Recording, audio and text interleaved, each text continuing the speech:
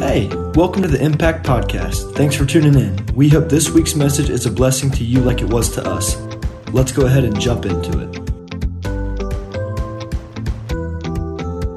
2 Samuel 6, verse 3, it says, "They placed the ark of God on a new cart and brought it out of the house of Abinadab, which was on the hill, and Uzzah and Ahio, the sons of Abinadab, were leading the new cart. So they brought it with the ark of God from the house of Abinadab, which was on the hill, and Ahio was walking in front of the cart. Meanwhile, David, they do some praising. And then if you get to verse 6, it says, when they came to Nachon's threshing floor, Uzzah reached out with his hand to the ark of God and took hold of it because the oxen stumbled and nearly overturned it. The anger of the Lord burned against Uzzah. God struck him dead for his irreverence, and he died by the ark of God." Let's pray. Lord, thank you for the opportunity to stand before you tonight. Lord, I pray that you would help me deliver this message in the way that you gave it to me, God. Lord, I pray that it would not be my words, Lord, but that it would be your words. Lord, I pray that the anointing would flow in this house, God. Lord, that you wouldn't hold back. Just because this is a younger crowd tonight doesn't mean that you have to hold back your anointing. It doesn't mean you hold back your knowledge and your understanding. Lord, I pray that you would move in this house in Jesus' name. Amen. So I love being down here with you all. I've been down here for, probably 3 months now, and it has really blessed me. I grew up in a really tiny church, and if there was a Sunday school class, it was because I got my baby dolls and a couple friends that I brought, and I taught it. So there wasn't Sunday school, there wasn't youth group, there wasn't young adults. I think our maximum, we had one of those things on the wall, the maximum attendance we had was 68, and I think that was before I was born. So very, very tiny church. We had an outhouse, and then we got a porta potty when I was 12. It was very exciting. So I didn't get to see this. I didn't get to see, people my age. I thought that heaven was going to be a very, very big place with just a couple people. And I gotta take my shoes off. Okay, this is just not me. Thanks. So when I started dating Alex when I was 19, we had known each other before. We actually went to church together, to my dad's church, and the church had a split, and we didn't see each other for a long time. We got back together and ended up dating and getting married and thankfully have beautiful children now. But he had stayed kind of on the straight and narrow path, had stayed in church, went to the Church of God, and really got to experience youth groups and young adults ministry and just kind of the fullness of what the church is supposed to be like. Well, instead, I kind of backslid and did a lot of things I shouldn't have done. I was a pastor's kid and just spent a lot of time in the world. But I was always seated in the house of God on Sundays and Wednesdays. I knew all of the stories. I knew all of that, but I did not have what I needed to have. It didn't transfer to heart knowledge. So anyway, he takes me to a Christian concert one night. And growing up in church, we just had the Redback hymnal. Y'all know about the Redback hymnal? Okay, so we didn't have screens or anything like that. And so I had no idea that there was Christian music on the radio. No clue at all. So he takes me to this concert, and it was going to be Sanctus Real was going to be there. And there was a line all the way around the building. I'm dating myself thank you. There's a line all the way around the building, and I looked at him and I said, "Do these people know that the artist is Christian?" He's "Yes, they do. They're here for it. These people love God." And so when we were in that concert, I just looked around and saw people, young people, worshiping God and praising the Lord. And it really touched me. I thought, you know what? Maybe there is more to this than I'm thinking. This isn't just for old people. That God is moving and he wants us to worship him. So you may think that your worship doesn't mean anything to anybody, but even if it's a pastor's kid that's coming from a small church that gets to see you worshiping God, it does something. So let's talk about the scripture. So David is trying to go get the Ark of the Covenant and bring it back to Israel. And the Lord was real specific on what he wanted the Ark of the Covenant to look like, right? So the Ark of the Covenant is kind of like this rectangle. It's got cherubs on it. It had special things inside of it. And really its purpose was to house the presence of God in the Old Testament, okay? So it would go from place to place. And wherever the Ark of the Covenant was, there was blessing. So David was going to go get it and bring it back to Israel. And God was real specific on how he wanted the ark carried. So there were poles on it, and he wanted it to be on their shoulders, right? So he wanted someone in the front, someone in the back, and then the ark in the middle. And when I was reading through that, it's the Lord was showing me that he wants he wants us to feel the weight of his presence, and he wants us to be moved by his presence. He doesn't want it on a cart to be easily pushed around and maneuvered wherever he wants. And as I began to study this, I saw that the pagans and the people that had these pagan gods, they would put them on these carts. So they had 2 oxen, and it almost looked like a wheelbarrow that they would have behind them, and they put the Ark of the Covenant in it. So that's what the pagan people used to move their gods. So David must have just thought, we're just going to do this like way easier. We're just going to put the Ark of the Covenant in this cart thing that like the other people use, and it looks really easy. Well, how many of you know that if God asks you to do something on purpose, like he has a reason for it, right? He has a purpose. And so when we partially obey God, it's really just full disobedience. Because if we're not going to be willing to do everything that he's asked us to do, we're really just being disobedient. My friend, this person that I know, called me a couple weeks ago, and she said, hey, I need your help. I need you to pray with me. She said, I joined the prayer team at church 3 weeks ago, and the Lord, he's not talking to me. I'm praying over people. I'm not hearing him. When I'm going to my secret place, he's not speaking, and I just don't know what to do. And I said, well, isn't this the church that God told you about 6 months ago that you need to leave? She said, well, but I'm on the prayer team. Like, that's good, right? I'm praying for people. And I said, well, not necessarily. If God told you not to be there, and now you're like, okay, God, well, I'll stay, but I'll pray for people. That's not what he wanted you to do. So how many know that when there are some things in our life that God asks us to do, they might not make sense all the time, but God has a purpose. So we're not supposed to take the anointing lightly. Can't just be pushed around wherever we want it. Can't just be doing it because it's convenient. It must be carried with purpose and passion. So it said that this ark fell at the threshing floor. And so the threshing floor, I have studied on for years. I think it is just kind of amazing the spiritual correlation that happens at this threshing floor. So in the Old Testament, they had wheat, and they would take it to a threshing floor, and they would get the bundle of wheat, and they would put in this fun little pot thing or whatever, and they would throw it up in the air, and part of it would fly away, and that was the unprofitable part, and it would fly away in the wind.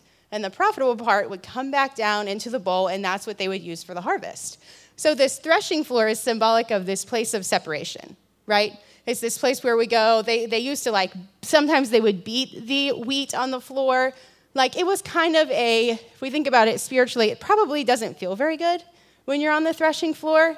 Like Tad mentioned, there are times you can go through in your life that it doesn't feel very good, but you've got to hold on to the profitable part and let everything else go, right?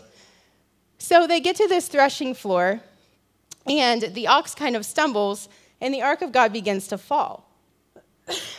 And it's interesting. I've read through this before, my whole life, and I've thought, well, that's kind of rude, Lord. Like, Uzzah was just trying to help. Like, he was just trying to help the cart not fall, And what the Lord began to reveal to me as I studied it was, first of all, he doesn't mess around with sin. And us in our flesh will never be good enough to, touch the presence of God and touch the mercy seat and, all of the things, that the Ark of the Covenant represented. And so when I was reading back through it this time, I realized that if you go back to verse 3, it says that Uzzah, which, if you're looking for a baby name, that's a good one. Uzzah was the son of Abinadab. So the Ark of the Covenant was in Abinadab's house, and Uzzah was the son, and he is the one who reached out to study the Ark.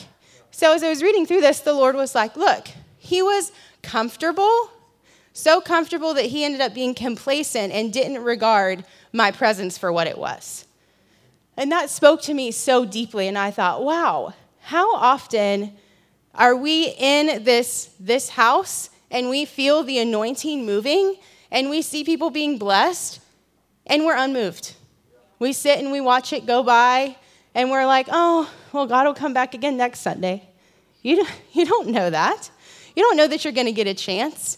Just this past week, I think it was, I had messaged my team and said, I need you to bombard heaven. One of my friend's daughters was maybe 16, was hit. Somebody came over the center line. She was hit, and she ended up dying within a couple of days. 16 years old. It's tragic. No one would have ever expected it to happen. Our very small town.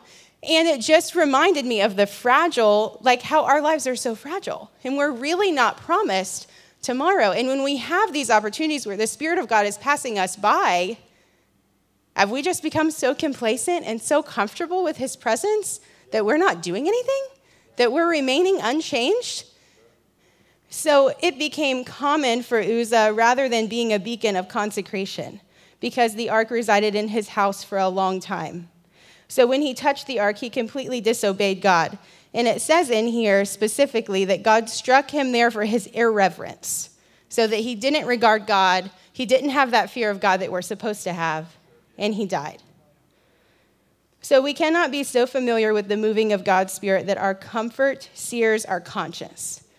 So when we were here this past weekend and we were praying, I think it was Friday night, and the Spirit of God was moving in here, and it was great.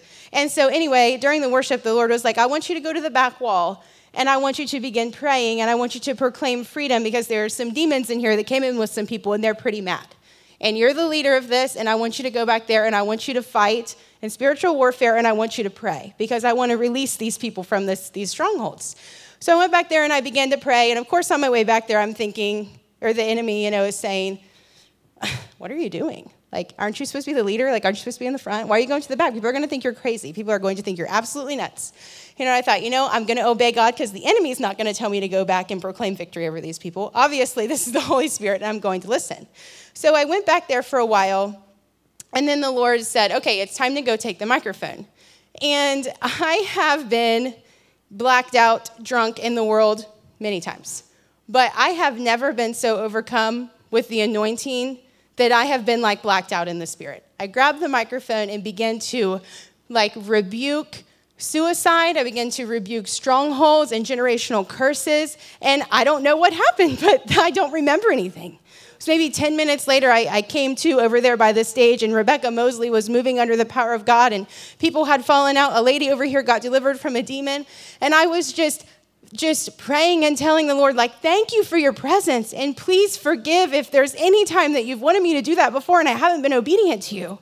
And then I looked out in the crowd, and I saw a certain person that would reach out to me time and time again, that traveled from a long way to come to this conference, and she dealt with suicide. And there she sat in her seat.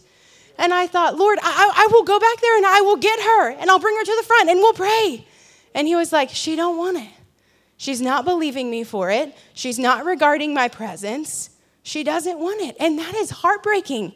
And she was only 4 rows from the front. Can you imagine that we are that close to the anointing all the time in this church? Praise God. I have been to churches where it is dead, dead, dead.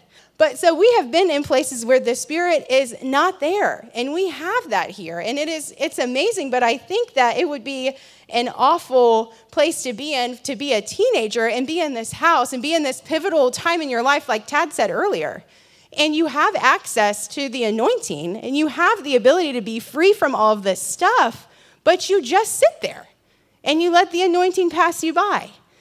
And with the cart, if we go back to having the new cart, and we have to think about the way that God wants us to carry his anointing. And so in the New Testament, and now obviously we are people of the covenant, right? That our body is supposed to be a living sacrifice, that we're supposed to be a temple, we're supposed to be set apart, we're supposed to be consecrated, we're not supposed to look like the world. When these people looked at them carrying the Ark of the Covenant, they saw half Jehovah, half world. They saw the Ark on a new cart. And that's not what God wants. And is that what he sees when he looks at you? Does he see half the time you're reading your Bible, half the time you're looking at things you shouldn't be looking at? Half the times you got your hands raised in worship, but then when you get home, what are you doing? We have got to look so different, because the Lord spoke to me a couple weeks ago in my prayer time, and I was praying and I was saying, Lord, I know that you've called me to evangelize. This is not what I wanted. This is not what I wanted, but I know that you've called me to it. But how am I going to reach these souls? How am I going to get this lost generation? How do you want me to do it? And he said, I want you to wake up the church. Because when the church is fully walking in their anointing and they look different, then the world is going to see that I still do what I said I was going to do. And then they're going to want what we have. But nobody's going to want to come to a church or a youth group where you come in bound and you leave bound. And the anointing moves during the worship. It was moving. Katie, when you began to worship and speak from your heart, the anointing felt so strong. And you sometimes you just got to reach up and get it. I have always been able to see in the Spirit, praise God, and I could see during the worship that the anointing was kind of hovering up here. And sometimes, as silly as it sounds, you got to reach your hand up And the glory will continue to come, but sometimes you just got to press in. So sometimes familiarity causes complacency. And I looked up that word complacency, and it is self-satisfied without urgency. And then it also causes apathy, which is a lack of interest, enthusiasm, or concern. And I thought, you know what? This was how I was as a teenager. And I don't want you to do the same thing, because I walked through things that I shouldn't have had to walk through, and I didn't need to. I grew up in a house where I couldn't really get away with anything because I used to say that my dad had a voicemail box, which that used to be a thing. You know, like a long time ago, you pushed a button and it said, like, gave you a message. And I used to joke that he had one in his closet. And then every morning when he went to prayer, that the Holy Ghost would tell on me and tell exactly what I had been doing. Like, I grew up in a house where I watched miracles and signs and wonders, and I watched all of these things happen, but I let the enemy lie to me and say, you're a girl, you can't be used. You're not going to be used in the ministry. Like, there's nothing for you here. Church is irrelevant. The songs are old. It's kind of annoying. Like, there's all old people in your church. Don't bother. Don't bother. I have much more exciting things for you over here. Just look at this big shiny thing. But what I didn't realize came with all of that was anxiety, depression, and alcoholism. And it was awful. And I don't want to see that happen to you guys. So we can see that the compromise standard, so using a new cart, right, trying to do what we want to do while kind of doing what God wants us to do, mixed with a lack of reverential fear, is spiritually fatal. I think this could be the state of many of us today, that we've become used to the program. We've even gotten used to the way things shift when the Spirit begins to move. Maybe you know how to raise your hands, or you know how to dance a little bit. Maybe you know what words to use. You know how to shout amen. But if you remain spiritually unmoved, that doesn't mean anything. It's got to shift. This is what I was telling Rebecca just last week. I said, you know, I grew up with all kinds of head knowledge. I know the word because I grew up in it. Thank God. And I would get my Bible and I would buy a 5-star notebook and I would go through my Bible and I would rewrite it in my own words in my 5-star notebook because I wanted to understand it. But I bought a lie of the enemy and I wasted years of my life. And then when you come back to it, like Todd mentioned earlier, you deal with such condemnation and such shame that you can't walk in your calling because you can't get rid of that junk. Like, let's skip all of that so that we don't have to deal with it and just walk the right way that God wants us to do. Let's not have a new cart. Let's just do what he asked us to do because he knows better. You know, if you think about the Bible like an instruction manual, regardless, maybe you're a guy and you don't read instruction manuals, but if you did, let's just pretend like you did, and you bought something, and there was this instruction manual that came with it, we would go to it and read it so we could figure out how to use the thing we bought, right? So the Bible is your instruction manual, and it's going to tell you how to get through life because guess who wrote the Bible? Your Creator, the person that put you together and knit you together. So if you have questions, the answers are in here. I have tried it my whole life, and there is an answer for every time that I have gone to his word. So when his presence floods our church, when it floods our youth group, I want us to have such a reverential fear, and I'm speaking to myself too, that we hit our knees because we know there's nothing good in us, and we can only vow to carry the anointing with zeal and with consecration. There's got to be a shift from knowing it up here to knowing it in here. Because when we know it in here, we won't try and put the anointing on a new cart. We will just do exactly what he asked us to do. You can go to hell sitting in a church pew. Am I okay on time? I wasn't going to share this, but I feel like I need to. I'm not going to go into all the details. But so Joyce Meyer, like my favorite person alive, says that just because you sit in the garage doesn't make you a car. Just because you sit in the church doesn't make you a Christian.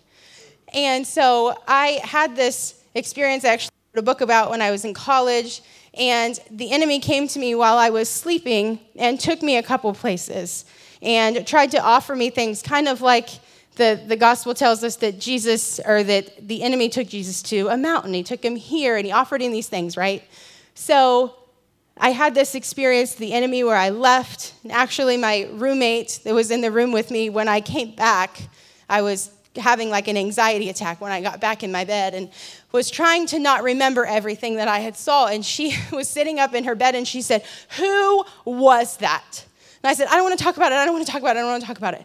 And she said, you were gone for 3 hours. Where did you go? But she said she was so paralyzed in fear for those 3 hours that she couldn't do anything except sit there. But while I was gone and the enemy was saying like, hey, I can give you this, or hey, I can give you this, I can do this for you, I can give you this modeling gig, I can put you here, I can do this with you.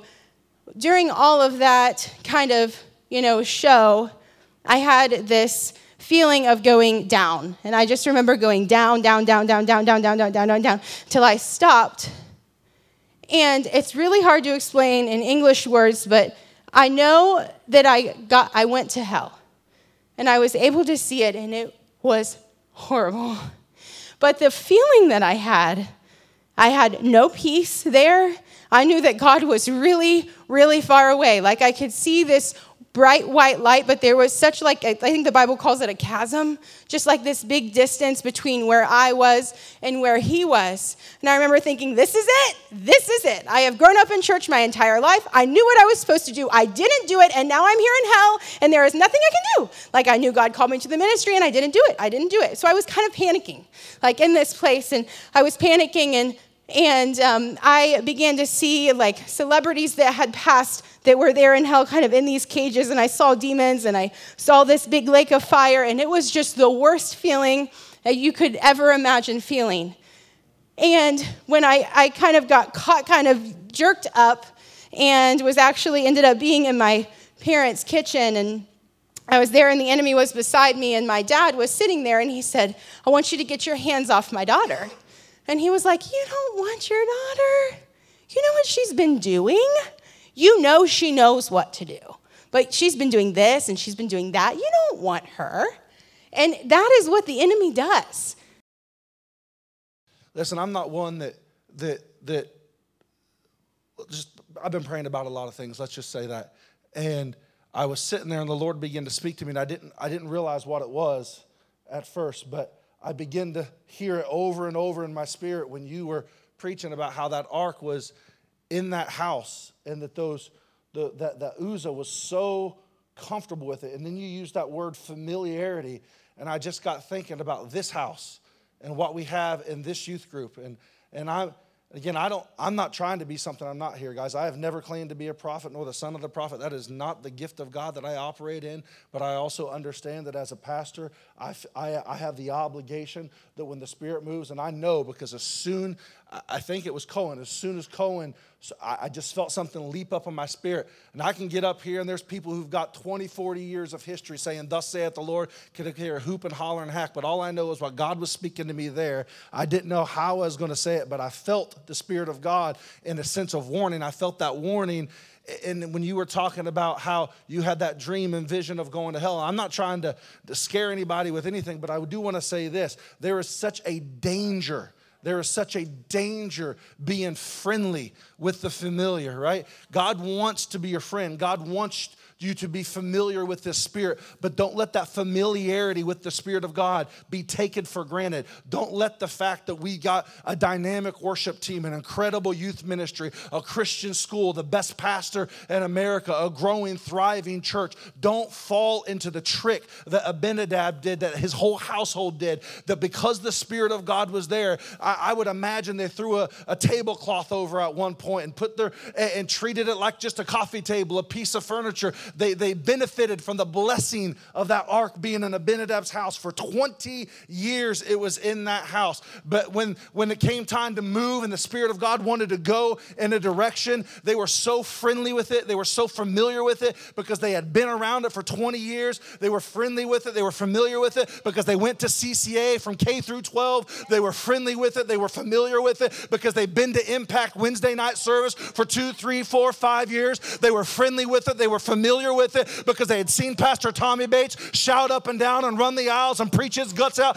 till he was blue in the face every Sunday night. And they sat there and they watched it. But when the Spirit of God was moving, they thought because they had seen it for 20 years, they knew how to respond. Friend, don't make the mistake tonight and think just because you go to CFC or just because you belong to Impact that you can get so familiar, that you can get so complacent with the Spirit of God. There is a mandate upon you because one day God's going to to call your number and he's going to say, will you carry my presence to this world? Will you bear my spirit? Will you bear the ark? And listen, God's not going to settle for what our sister's trying to tell you tonight. God's not going to settle for you to carry that thing your way, but God wants you to live sanctified. He wants you to live consecrated. He wants you to live dedicated. Why? Because the ark was never meant to stay in your house.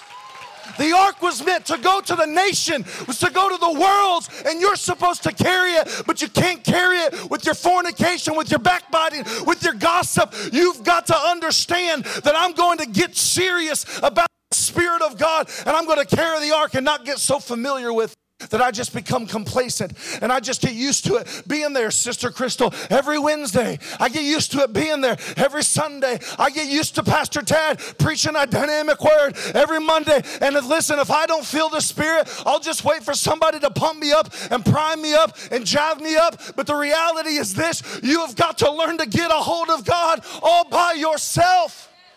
Hallelujah. Let us not grow too friendly, complacent with that which is familiar. That is the greatest tragedy I see with Pentecostal Americans, especially young people in a thriving ministry like this. Look outside these four walls every once in a while. Listen to what our sister said. Listen, I'm not dogging her down in small churches because, bless God, there's some sanctified, godly people in small churches. But do you realize this youth group we have is larger than 90% of the churches in America? Right? This place is a beacon of hope. It is a beacon of power. It's a beacon of authority to your generation. So don't just come here. Don't just be people of God thinking, oh, I'm just going to, go with the flow and hope that somebody preaches me happy and hope that somebody says something that gets me jazzed and gets me going. But no, friend, don't just get so used to the fact that it's always going to be here, because God said in his word, my spirit will not always strive with men. One day, soon and very soon, the dead in Christ will rise. And the Bible says, we which remain will be caught up to meet him in the air. That word remain literally means those who are standing firm, who have a solid foundation in Jesus Christ. Not those, if you look up the actual word, it doesn't mean remain as in you haven't died. The Bible says those that remain, those that have stood firm on the foundation, that is the Lord Jesus Christ. Those are the ones that are going to be caught up to meet God in the air. Don't think pacifying your sin, living any way you want, doing anything you want, acting any way you want, doing whatever you want. Don't think for a second, friend, you're going to be caught up to meet God in the air. But the Bible says his spirit will not always strive with men. That's what I feel in my spirit tonight. It's a warning of God, not to scare you, but I hope to God some of you are frightened right now, because before I can put this microphone down, Gabriel can sound that trumpet. Before this service is over, God can blink his eye and bam, we're gone. We're out of here. And you can be sitting there with your arms crossed thinking, well, I just want to live the way I want for 2, 3, 4 more years. Friend, that tribulation will be here. You'll be all on your own trying to figure out how to get to heaven. Friend, don't be that person. Don't be that young man. Don't be that young lady. Make up your mind right now that you're going to serve God, you're going to honor God, and you're going to reverence the Spirit of God, because it won't always be there. It won't always be there, because it's in me, it's in Caleb, it's in people of God. And when that rapture happens and we get caught up, the Spirit that's in us is going with us. And that's why the Bible says the Spirit of God won't always strive with men. You think it's difficult to live for God when the Spirit of God is readily available and full supply? Try honoring God during the tribulation, when the church is gone, when the Spirit's gone, when the pastor's gone, when the preacher's gone. Friend, how are you going to serve God in that situation when everyone's gone, when no one else is pumping you up and priming you up, and it's illegal to read a Bible, and you can't go to church for fear of death? Are you going to serve God then? I fear you may not, if you can't serve God when you got a full course, 3-course spiritual meal all week, every week. And I know this is hard. I know this is tough, but this is the Spirit of God warning you tonight. Warning you tonight. And I'm not claiming to be prophetic, but I do know when the Spirit of prophecy is moving, and that's what it is. The Spirit of prophecy is not just telling the future, but it points out sin. It points direction. Friend, the Spirit of God is pointing you to sanctified living tonight. It's pointing you to a spiritual way of living tonight. And if I were you, I wouldn't sit there in your sin. I wouldn't sit there in your complacency, but I'd get serious about God right now. Amen. I'm going to assume you're done. Let's all stand to your feet. Hallelujah. Thanks for listening. If you were blessed or encouraged, go ahead and subscribe to the Impact Podcast and share it with a friend to bless them too. Connect with us on Instagram at ImpactYM, and remember, you can have as much of God as you want.